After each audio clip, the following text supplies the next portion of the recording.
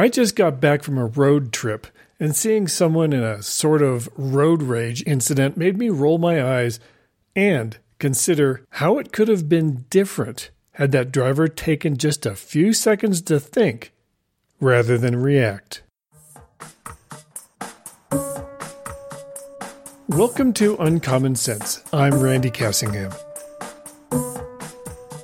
Spending several days in downtown Denver brought some good food, good friends, and bad drivers. Not all of them, of course. In fact, most were fine drivers. I was watching. But it's the bad ones that stand out, right?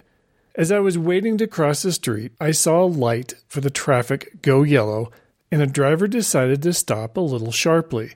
She might have made it into the intersection before it went red, but stopped instead. But she wasn't the bad driver. The guy behind her was. He not only thought the first car could have gotten through, he thought he could have blown through too. If he had, he definitely would have gone through a red light. But that isn't where it ended. As he screeched to a halt pretty much right in front of me, I heard him yelling, "Oh, come on!" He was mad at the first car for stopping. I could hear him clearly because his window was down. And then for good measure, he flipped the driver off who stopped. And then the pièce de résistance. A little more quietly, he said, "God damn women." And that told me a lot. "You are the problem here," I said to the guy, "not her." I purposefully made eye contact, and once that was accomplished, I turned away as I got to the far side of the crosswalk. I couldn't see him flip me off, but I did hear him curse me. I didn't react at all. I just kept walking, and his light went green, and he took off. The other thing I noticed is that his car had several dents, apparently from hitting things. He wasn't the sort of guy who learns quickly. Long-time This Is True fans will label this situation correctly. The guy didn't think, he reacted. But what does that really mean? What lessons can we take away from this brief interaction that happens pretty much every hour in pretty much every city, pretty much every day? Or to put it another way, what would a thinking person in his position have done instead? Let's analyze the situation a little bit, which does mean making a few assumptions that are likely correct, even if I can't prove it. I mean, he could be a full-time jerk who blows through stale yellows all the time, but let's give him the benefit of the doubt and assume he was simply late, and he was blaming the more cautious woman in front of him for making him even later. And that's the problem right there. Blaming someone who really was doing the right thing because he had done the wrong thing. He didn't leave on time for whatever appointment he had. Well, it's certainly not his fault. It's the damned city. It's the heavy traffic. It's that dingy dame. Nope, and This one is all on him. I'm sure you can think of someone like this. Every bad turn, every problem at work, every difficulty with a spouse is someone else's fault, even though the common denominator every single time is them. It's a refusal to take any responsibility. It's not just someone else's fault. It's life's fault. It's the universe's fault. Nope, it's his fault. And it's going to be his fault when he blows through a red light and hits someone with a green light. It's going to be his fault when he gets fired from his job. It's going to be his fault when he has a heart attack or a stroke from the stress he's putting on himself. But he won't think so, in part because he just doesn't think. He reacts. And this is just one example of what I mean when I say, think first, react later, if at all. This sort of person acts like others are purposefully trying to thwart whatever they're trying to do, yet in a lot of cases, the others don't even know the angry person exists. Sure, sometimes they're being inconsiderate too. I'm not saying everyone is the innocent victim of road ragers and blamers, but when people do become aware someone is raging at them, that's typically the first time they've ever noticed them. They have no idea whatever about what set them off.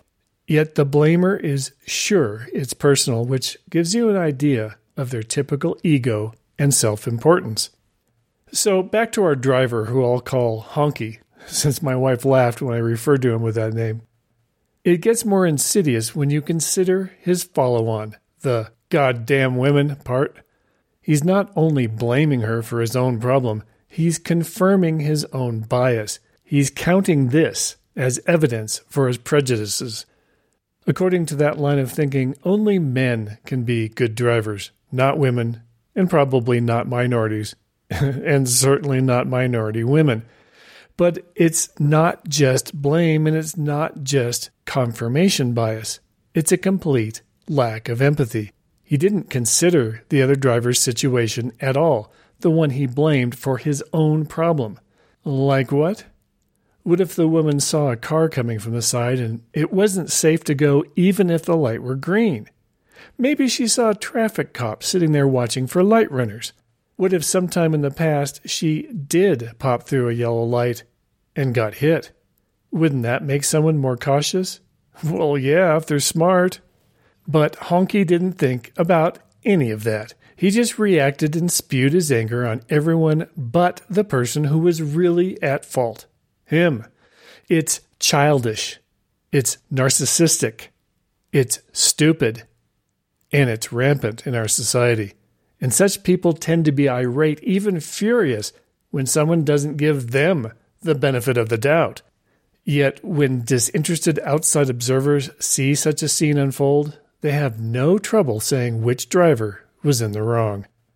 As I said, it's almost certain you can pretty much immediately think of someone in your life that's like this. Now consider, if you were the manager of a business, would you want someone like that working for you? Or would you prefer someone who said, "Hey, this one's on me. I thought we could trust XYZ Corp since we've had contracts with them in the past, and I assumed they could deliver on time, but I didn't check if they had experience with our style of widget." Sure, XYZ Corp deserves some blame too. They didn't deliver as promised, but I'd much rather work with someone like that than an "it's their fault" guy like Honky, in part because he's not a team player. He's a team blamer. Wouldn't you rather work with someone who admits their mistakes? Can you imagine having a spouse like Honky? He probably even blames others for his bad relationships too. It's probably always the fault of those goddamn women. Again, what is the common denominator in each of those failed relationships? Now, this really isn't about a 20-second traffic incident. It's about the mindset behind it. Yes, we all get mad sometimes and blame others. But if we think about it, if we're mature, we pretty quickly cool off and say, I didn't handle that well. Let's see if we can plan better to make sure that we don't make that mistake on the next contract. What do we need to change? Isn't that more productive, more mature, more responsible? Well, obviously it is. That's being a team player, and it's literally more thoughtful too. And people like others more when they're thoughtful, responsible, and work toward making things better. We respect them more too. Can't you just hear Honky whining about how no one respects him? It's easy because we've heard people like that again and again. Because blame is a pretty common reaction in our society, and it's easy to jump to that. That's why it's such a good idea to take just a few seconds to think rather than react. And really, it's not too late to say, after thinking about this, it definitely wasn't your fault, it was mine. Can you work with me to figure out how to make the process better? Yet it's so unusual that just thinking about someone doing that is refreshing. What a great way to turn your life around and work on not doing it in the first place, rather than apologizing later. It's the approach people with uncommon sense take, anyway. Think about it. You can comment on this episode on its show page at thisistrue.com/podcast27. I'm Randy Cassingham, and I'll talk at you later.